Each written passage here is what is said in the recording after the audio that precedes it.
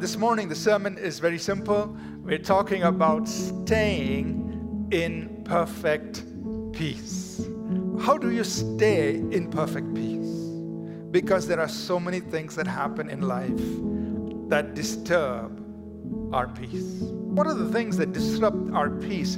One very simple thing, but very common thing is our vain imagination. Another thing could be unexpected disturbances, or sometimes, worry, which is a preoccupation in our mind with a problem. Or it could be even anxiety.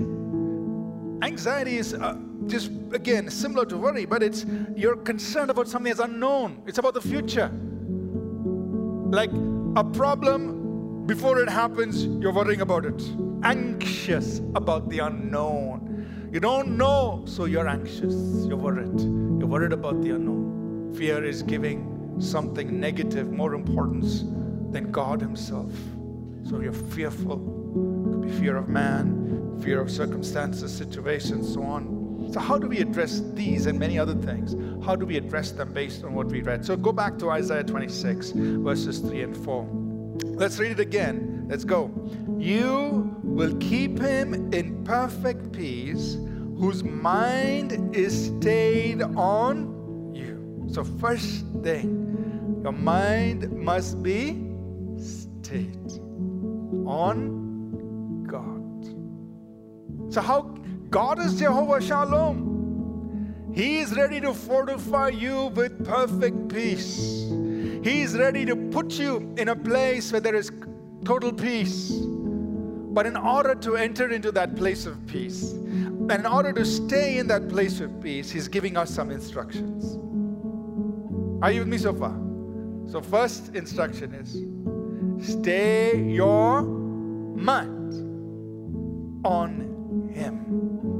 Thou will keep him in perfect peace, whose mind is stayed on you. That word stay in Hebrew has twofold connotation. It means two things. It means to lean upon, to rest upon. It also means to take a hold of.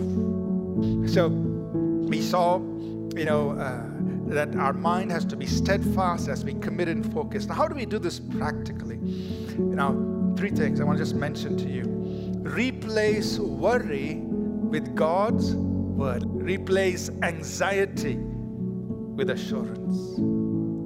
He trusts. Trust is just another word for faith or belief. They can be used synonymously because he has faith in you. Because he's trusting in you, because he's believing in you. So how can you and I stay in this place of perfect peace? Stay your mind on the Lord. Have faith in God. Or put your trust in God. Or believe in God. So God can keep you and me in perfect peace. Two things. He says, stay your mind on the Lord. Put your mind on the Lord. Trust in the Lord. Be a person of faith in God. And you and I can experience perfect peace when there are things that trouble us. One last passage before we close is this passage in Matthew chapter 6, verses 25 to 34. There are two assurances in this passage and two things he tells us to do. The assurance he gives us is this. One, what matters to you matters to God. Secondly, the assurance he gives us is what matters to you will be provided for. It will be given. But he tells us two things. Don't worry, have faith. Don't worry, have faith. Instead of worrying, trust, believe, have faith.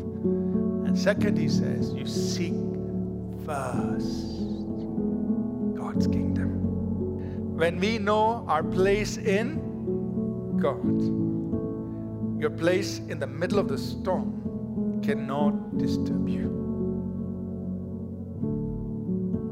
Can't disturb you. Instead, you just walk in faith and authority in the middle of a storm because you know your place in God. Will there be storms? Yeah, there will be storms. Unexpected things happen. But when you know your place in God, you can walk in perfect peace. You can walk in faith and authority over that storm. Amen?